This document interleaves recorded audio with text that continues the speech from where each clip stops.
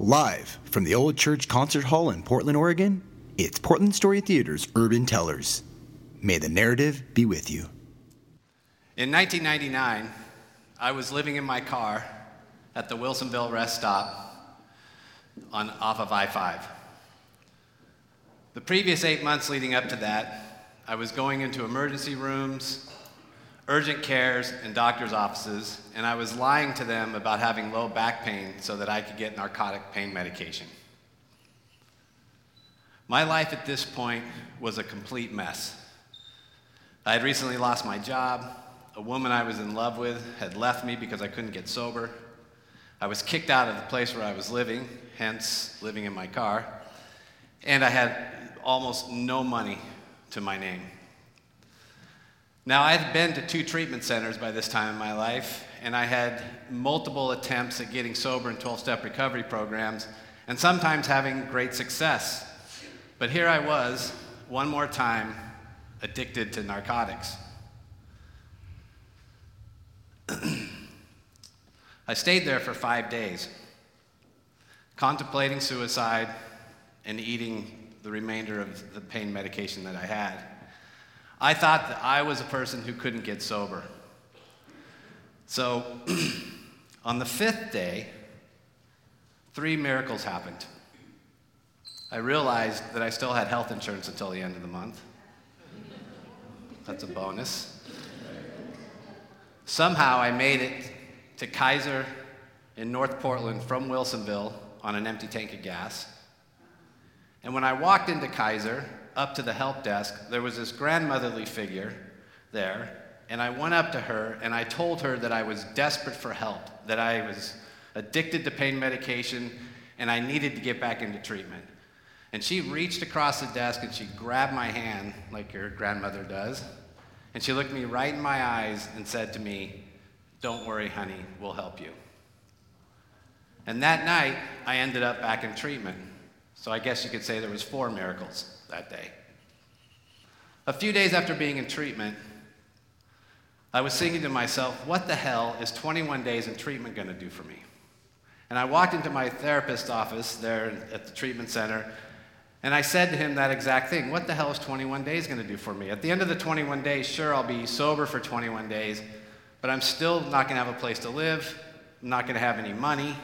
I don't have a job. I mean, what's the point? And he looked at me and he told me, he said, a lot can happen in 21 days if you stay. So why don't you just stay?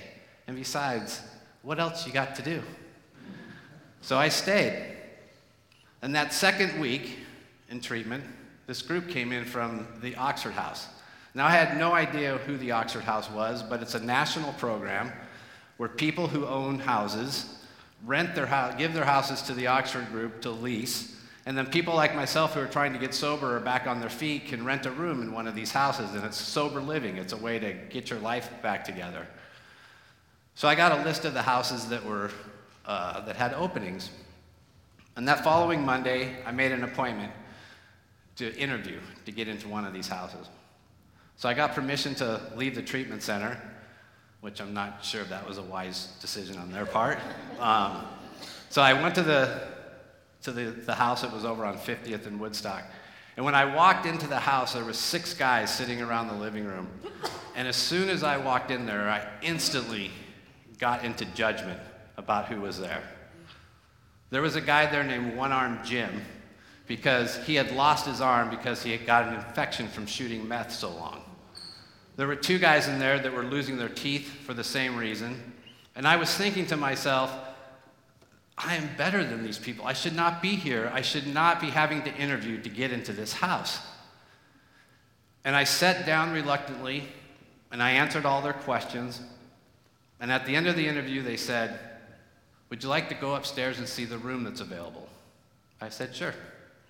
I go upstairs, they open the door, and I peek my head in, and I think, I have had closets in houses bigger than this room. I drove back to the treatment center, and I walked in, and there was this woman in there that I was in treatment with, and she came running up to me, and she says, "How was it?"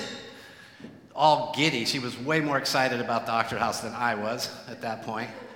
And I told her about One Arm Jim, about the guys who were losing their teeth, and how I couldn't believe I had to interview to get in there. And then to top it all off, this room is smaller than closets I've had in my houses. And she looked at me and she said, "Can I ask you a question?" I said, "Sure." She said, "Is the room bigger than your car?" Well, yes, it is. And I was instantly snapped back into the reality of my situation. And I was no different than those 6 guys in that house. I had a different upbringing, I had different circumstances in my life, but we were all there fighting to save our lives and to get sober. And I moved into that house, and I stayed there for a year. And when I moved out, I stayed sober for an extended period of time, and my life got tremendously better. I got married, I bought my first house, I got back into real estate. My life was becoming unrecognizable to me and to many other people around me.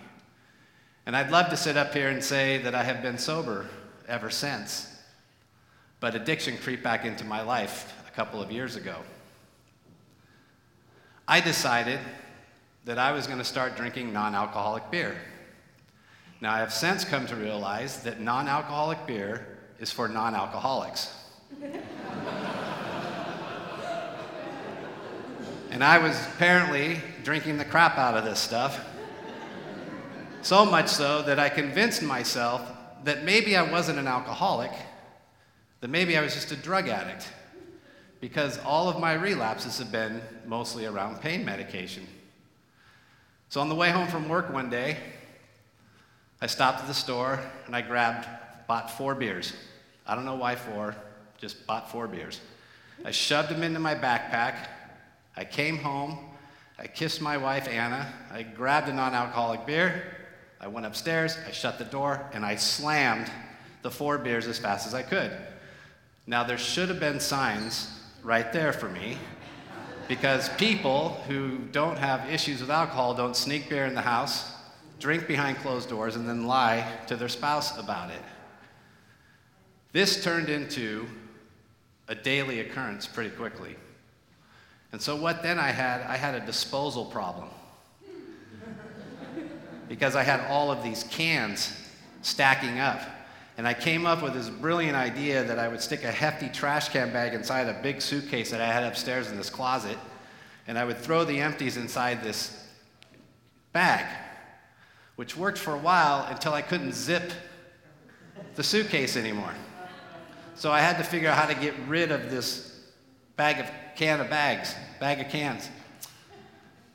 And so when my wife left the house, I ripped it out of the suitcase and I ran out to my car and I drove around the neighborhood until I found a homeless person and I gave them the cans. And in my sick mind, I was telling myself that I was giving back to society. Because there were 50 to 75 cans in these bags, and I was doing this every 10 to 12 days. Now you're probably asking yourself, how in the hell, Steve, can you not see that you have a problem at this point? Well, that's addiction. That's the denial system. So I came up with brilliant idea number 2, and that was, if I wanted to stop having a disposal problem, I should just start drinking vodka. Because then I only have a bottle to get rid of, not 50 cans. Smart. That didn't work very well. And within short order, I was drinking a fifth of vodka a day, which went on for 9 straight months. And the guilt and the shame and the remorse about lying about this and the praying to just open my mouth and tell somebody, because I felt like I was dying. Tell somebody I know in recovery, tell my wife, tell anybody, just to make this stop. And I couldn't do it. And it got to the point where I was the person who had to take a drink in the morning in order to stop shaking. So one morning, after I came to, I walked into the bathroom and I caught my reflection in the mirror. And I did a double take and I turned the light on and I had this big black eye that to this day I have no idea how I got. And I knew then that if I didn't come up with some sense of courage, that I was in serious trouble. And I managed to email my doctor, who was also a friend of my wife's, and tell her everything.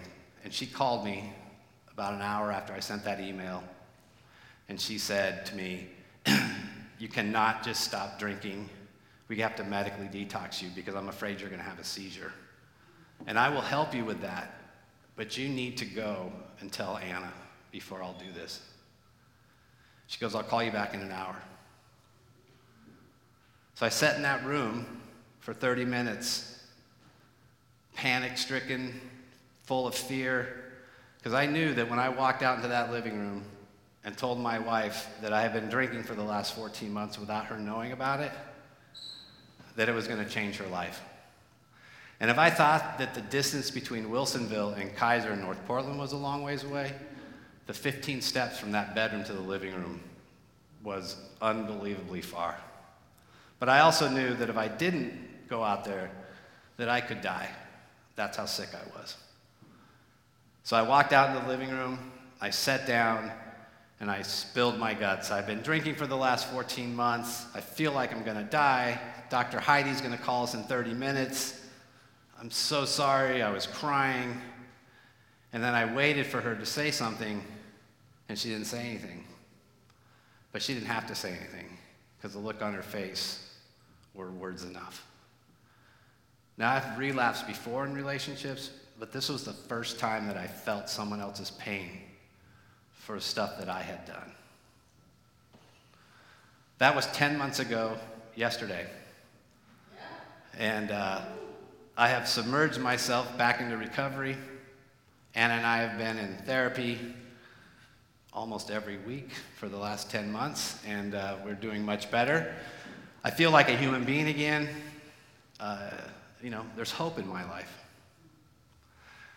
Now, living in that rest stop was probably the most tragic time of my life.